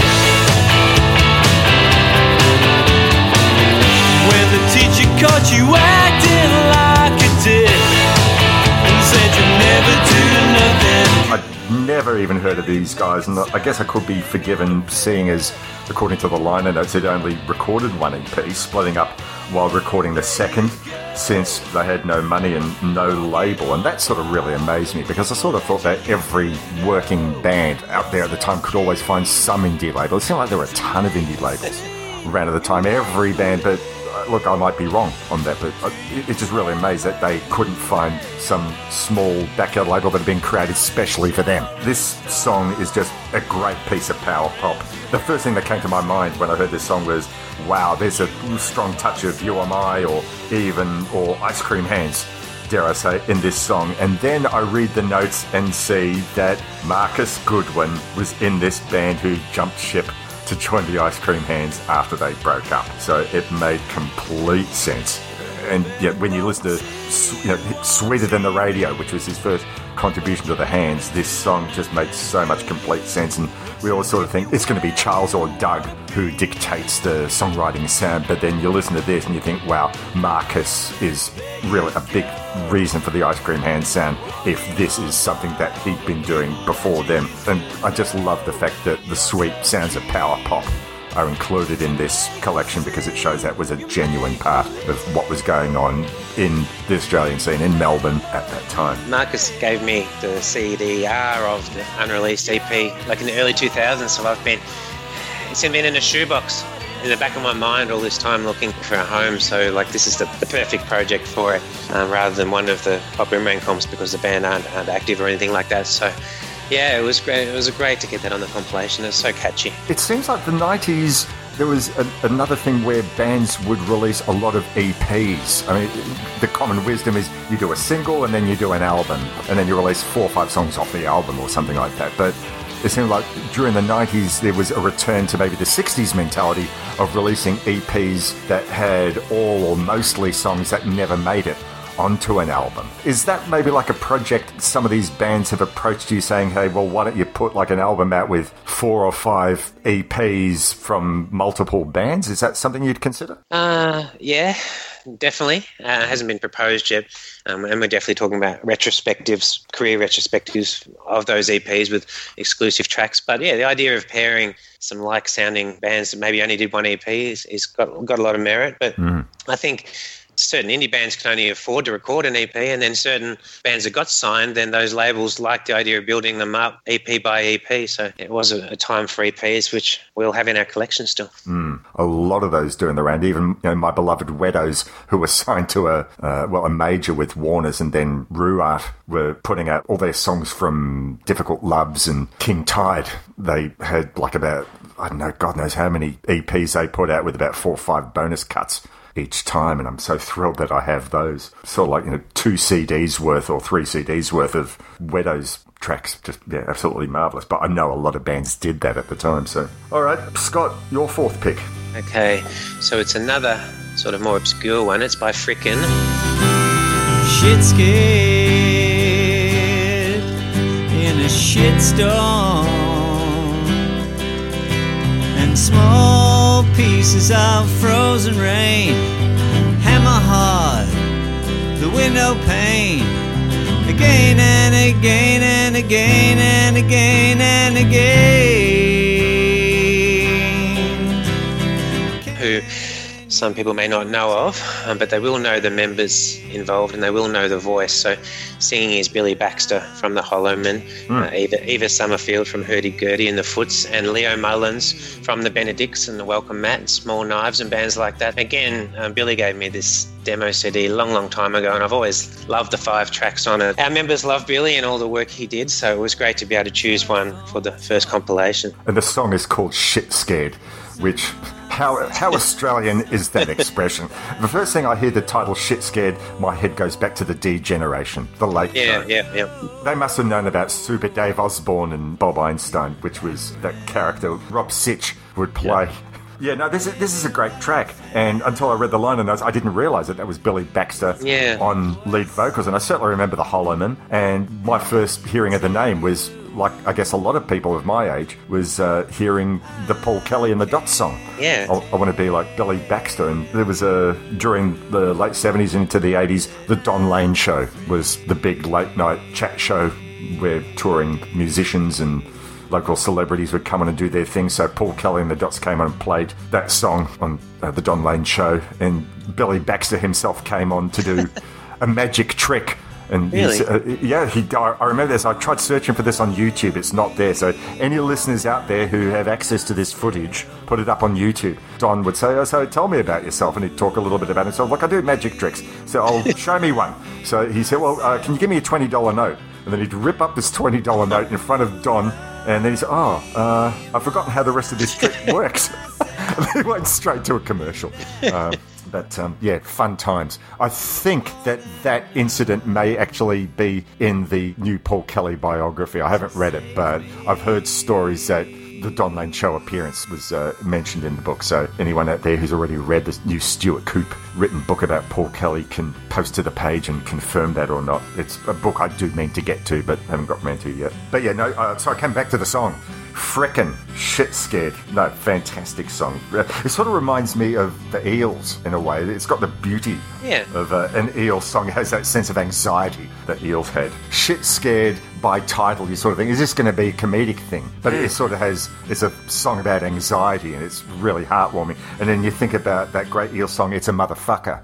And you sort of think, is this going to be a joke song? But it's really a beautiful song about love. And the title is sort of misleading you quite deliberately as to what you can expect in the song. So, great track. All right, Dave. For my 4th track in the collection of memories of gigs, CDs, set lists, posters, places, the smell of cigarette smoke as well is evoked throughout this compilation. I went with one that I didn't know much about. These sort of compilations are really great in terms of the finds that you can make and being able to chase up on artists and being able to complete your collections. So I've gone with Swirl and Brand New Day.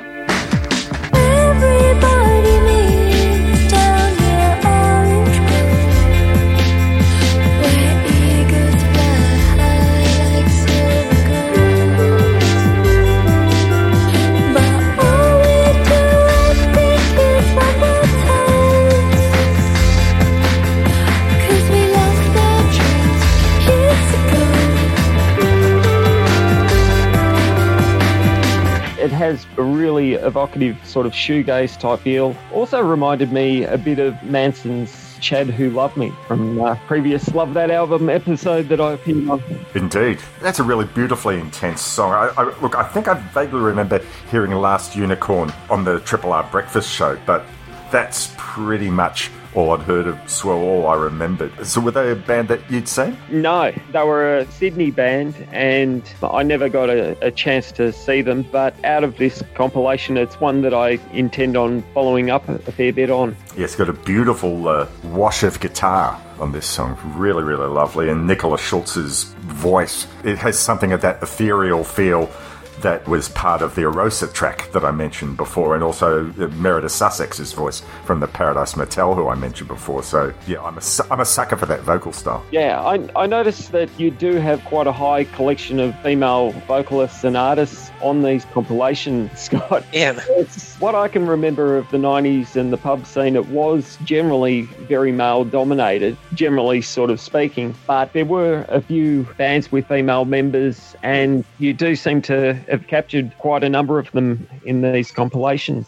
I think it's important to capture them, but also it's just my collection and my enthusiasm and passion too. So it's worked out really well to get that balance right. It may never be 50-50 for the reasons you mentioned, but hopefully, yeah, on the next compilation, there's some amazing female vocalists already in the can. So, yeah, watch this space. All right, so we're going to go now to my final pick. This is the final go-round, and this is a band that features the man that I declare the hardest working musician in rock music in Australia. The band is Rail, the song is Eclipse. The man himself, Ash Naylor. See you in a foreign place where all the days are long. See you in a foreign show where you and I belong. And 6 years on, it seems so wrong that I could change so much. But with just one look, it's a road you took, a stranger to your. Rail were another band I got into after the fact, after I discovered Even. I love the two albums, Bad Hair Day and Goodbye Surfing, Hello God, which is a lovely Beach Boys Brian Wilson reference there. I think I just prefer Bad Hair Day a little bit over Goodbye Surfing because it has a little bit of a warmer production style to my ears, but they're both really, really great albums. But yeah, Ash, God, what doesn't he do? Dave, you and I always sort of bringing him up at work. Besides Even, there was The Grapes, which I've been a huge fan of for years. The Marshmallow Overcoat, which has been a project he's been working on the last few years with Davey Lane and Brett Wolfenden. Paul Kelly's band, guitarist for Rock Whiz. The Church. Oh, yes, you're right. I've forgotten that. Oh, my Lord. Is there anything he doesn't do? The Stems, or should I say the Stevens? Sorry? What do you mean the Stevens? Are they changing their name? No, it was just a merging of members of the Stems and Even. Oh, my Lord. Yeah, oh, my God. Does he ever sleep? Does he ever go out for dinner? And, of course, you're forgetting the band that started it all, Swarm. Oh, I don't know them. They had their lead singer, ABC Francis Leach? Francis Leach. From Triple J. Yeah. Yeah, no, hard-working man. I read where the members of Rail were huge fans of Big Star. And I can't remember which video clip it is, but there's one clip where the lead singer, Dan, is playing his guitar, but he's always covering up his T-shirt. But I see the top of his T-shirt. It looks like the Big Star design, but I can't be quite sure. It doesn't surprise me. Rail does sound like the next step, a logical evolution, or when they say that they're fans of Big Star, it's no surprise to me. Musically, they are worshipping at that church. And this sort of sounds to me like his vocals. Dan's vocals sound to me a little bit like Ben Folds, who I'm a huge fan of. So Ben Folds leading Big Star, I don't know. And Teenage Fan Club, Oh, obviously. yes! Absolutely. And they were here a lot during the 90s. Oh, yeah. 5 tours of the 90s, I think. Something like that. So the song Eclipse, which you have on Sound As Ever 2, it's not on either of those albums. So was that on an EP or something? They were originally called Sleeper, and they did an independent EP under that name. It's very, very hard to find. And then they became Fragment for the Young Blood compilation, and they hated that name. So when they got signed to White Records, they had the chance to change names, and they did become Rail. So this track was re-recorded as a B-side. I can't remember which of the singles it became as a B-side. So this was on the Sleeper EP and totally out of print, and a completely better version, I think, than the B-side, the future B-side. So this always stuck with me as rare, for sure, and that they loved my idea when I pitched this one. So, yeah. Really warm-sounding production and just crackles. It's just good sunshine pop. Yeah, and Rail were like a parallel band with Even at the time, and they were more Dan's band, though, than Ash's. Totally. It was Dan doing the writing. It was more Ash bringing what he does in terms of the sound. And I think that's why Ash more focused on his own work with Even. And that and Even were seeming to be gaining more traction at the time. I think that's true. I think Ash's commitments, ultimately meant he had to leave the band, I think, by the time the second album came around. Although Wally's kept on with the Meanies all these years, he's managed to find that balance. I think the Meanies haven't been quite as active as Even, but it's great that the Meanies still exist. Indeed, great that Even still exists. And they're just about to release a new anthology of their favourite covers. Yeah, I think that's come out. I think I've seen people with their CD and vinyl versions. I need that in my life. I mean, look, I believe it's all previously released material. I've got, I think, a couple of songs that were on the bonus CD that came with the initial run of Come Again. And Your Bird Can Sing, their version of the Beatles classic from Revolver is one. And I think... Is that the one that had I'm Always Touched by Your Presence, Dear from Blondie? I think they might have done as well. But this song, Eclipse, it just great piece of sunshiny pop. And I would like to have seen Rail be a little bit more part of the conversation. And Rail were just a fantastic stepping stone and always a good band to see. I was fortunate enough to see them thanks to those arranging activities through Monash Uni. Great. They played a few uni nights. Oh, so did you organise those gigs? No. So it sounded to me like you were saying like you were part of the student union, you were arranging this. No. I was just one of the poor saps who went in whatever direction they said to go. And I think we were lucky at the time that many of the universities, RMIT, La Trobe, Monash, just had very good student union bodies who did pick very good bands at the time. And it's sad in a way to see that sort of demise in terms of support for the arts sector. Thank you, government. Yeah, very true. Yeah, one final band that I've seen Ash play in, he's been part of the Ronson Hang Up with Cram. I've heard the name. I didn't know Ash was associated with that. Yeah. With the Pinkerton boys. Yeah, they could be anyone, those guys.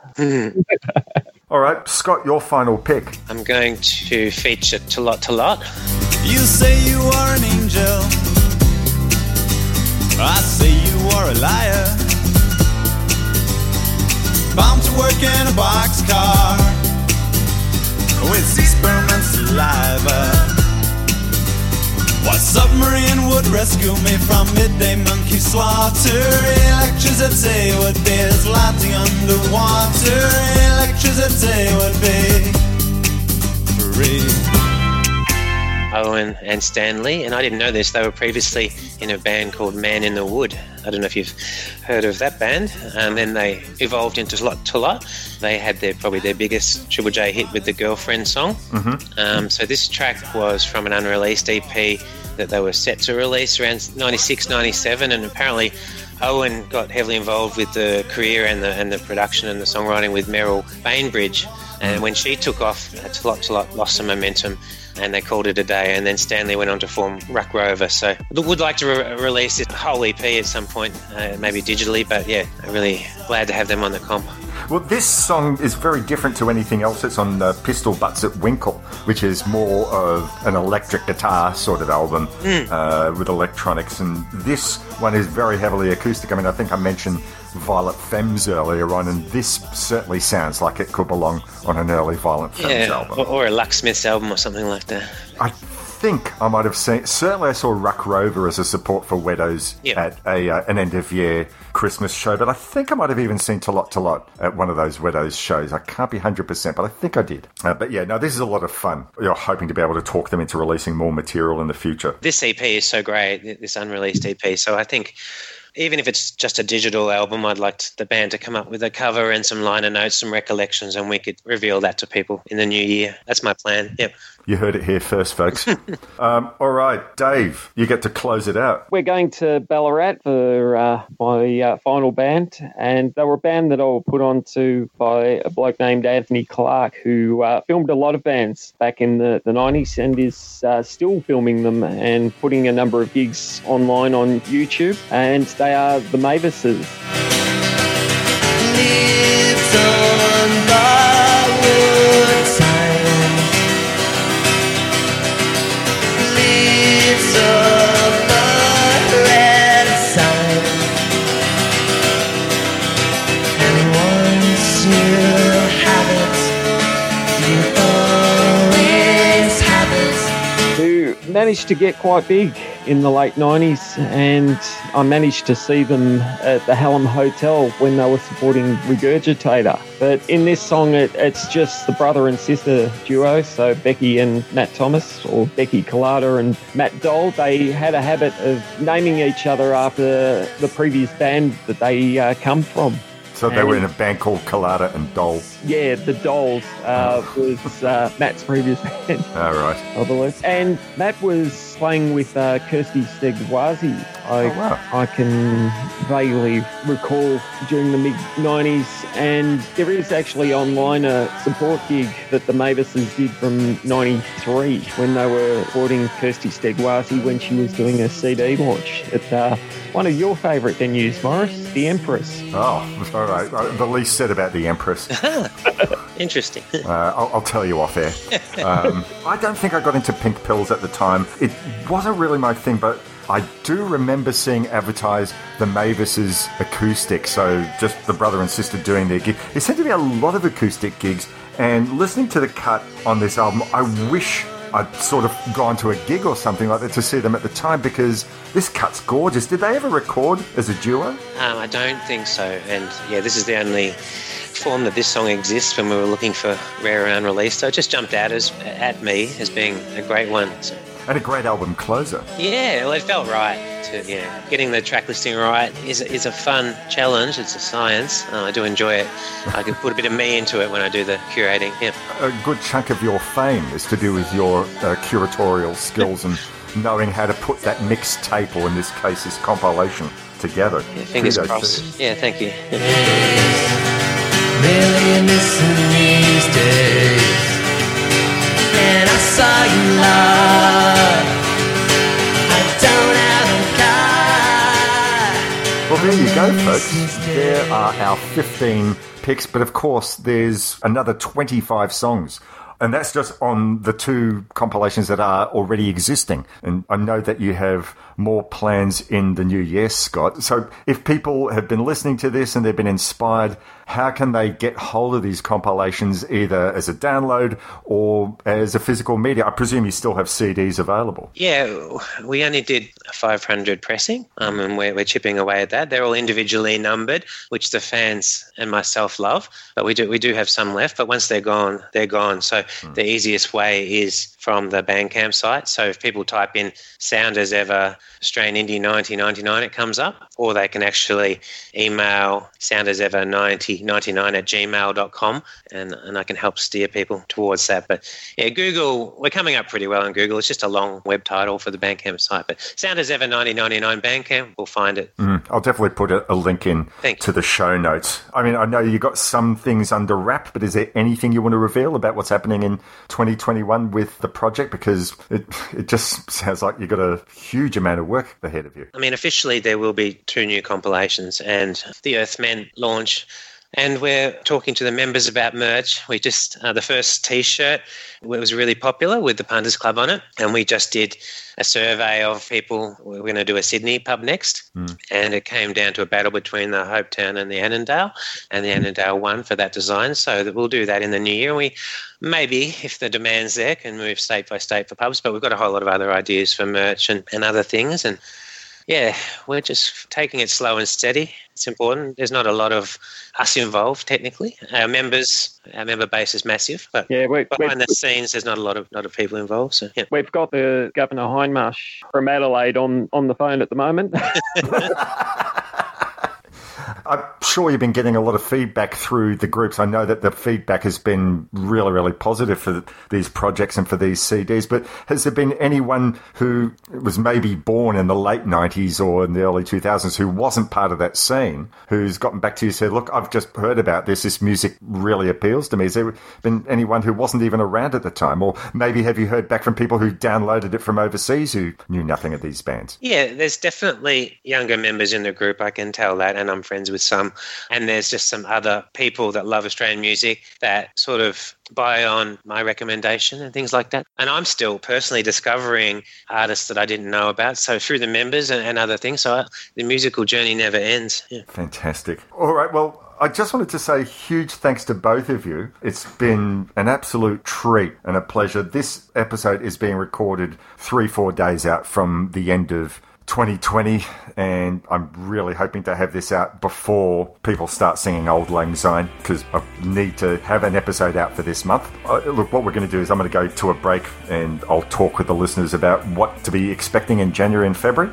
But just huge thanks to both of you. Thank you so much for being part of this conversation, and to you, Scott, for bringing these albums and bringing this group into my life, and to you, Dave, for being an ongoing support and knowing that I can just sort of go on hiatus for 6 months and you'll just take over, and for our conversations every day at work. Thank you. It's been great fun. Thank you once again for having me, mate. No worries. All right, we're going to go to a final break and then I'll come and talk to you about what's happening next month on Love That Album for episode, what is it? Oh, lost count. 142. You're listening to Love That Album. And I feel I've been to hell and back again, and I can't recall where all that cash was spent. But a new day is dawning. It must be Sunday morning. My mind is numb. All my senses are shut. I'm walking my clothes and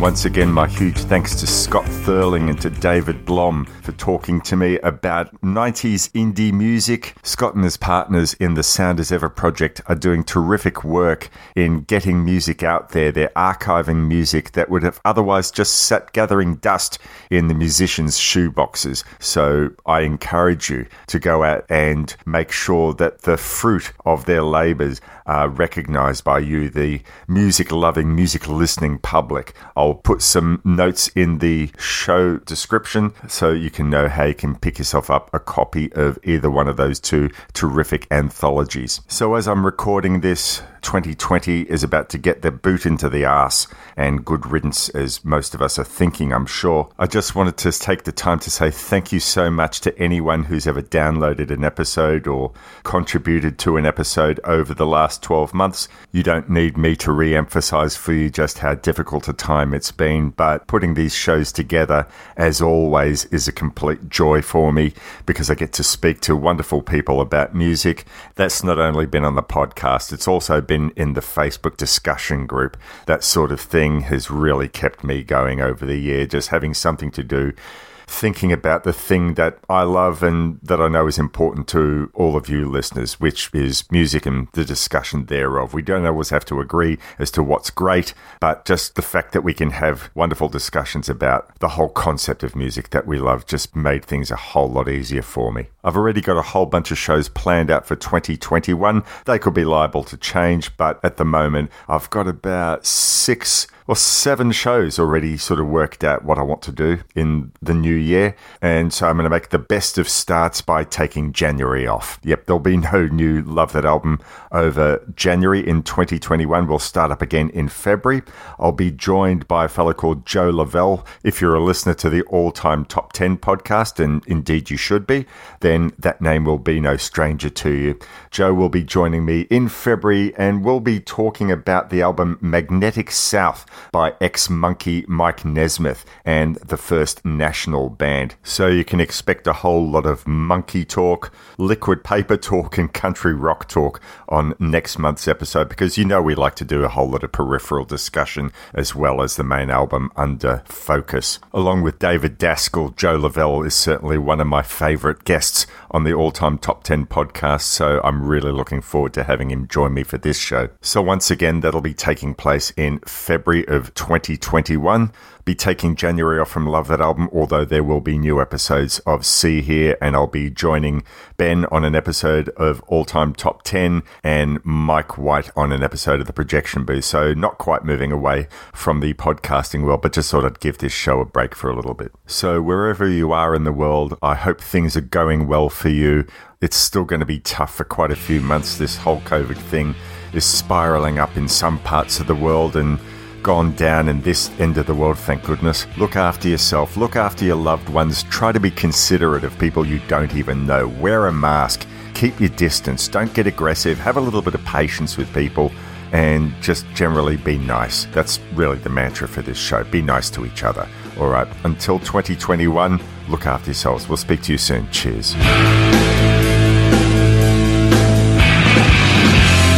Hello, flashpoint in the dark.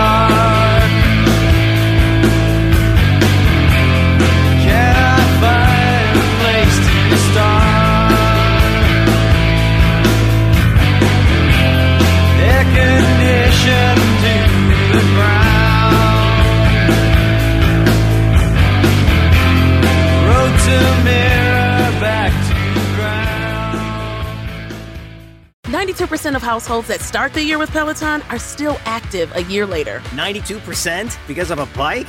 Not just bikes. We also make treadmills and rowers. Oh, let me guess, for elite athletes only, right? Nope. It doesn't matter if you're an avid exerciser or new to working out. Peloton can help you achieve your fitness goals. 92% stick with it. So can you. Try Peloton bikes, tread or row risk-free with a 30-day home trial. New members only. Not available in remote locations. See additional terms at onepeloton.com/home-trial. At the Home Depot, we're dedicated to helping you build the skills that get your home projects done right. That's why we offer free and interactive online DIY workshops. During the live streams, our knowledgeable associates help you tackle your DIY projects no matter your age or skill level. You can learn how to install new single-pole switches, as well as standard duplex and GFCI outlets. Register for free at homedepot.com/workshops. The Home Depot, how doers get more done. It's NFL draft season, and that means it's time to start thinking about fantasy football. FantasyPoints.com features industry-leading experts and prognosticators using proprietary hand-charted data to help you score more fantasy points. FantasyPoints.com is the place to go for whatever kind of fantasy football you play. Whether you play fantasy football, daily fantasy sports, or do a little bit of everything, Fantasy Points has the meticulously researched content to guide you to victory. And why wait for the fall? Fantasy Points also covers the new spring football league, the UFL. Join the guru, John Hansen, Scott Barrett, Joe Dolan, and other massive names in the fantasy football universe with an exclusive offer. Use code Pantheon for 15% off any Fantasy Points package, including the all-in package, with access to every article, tool, and data nugget that Fantasy Points has to offer. That's FantasyPoints.com and code Pantheon for 15% off at Fantasy Points. FantasyPoints.com, code Pantheon. Score more fantasy points.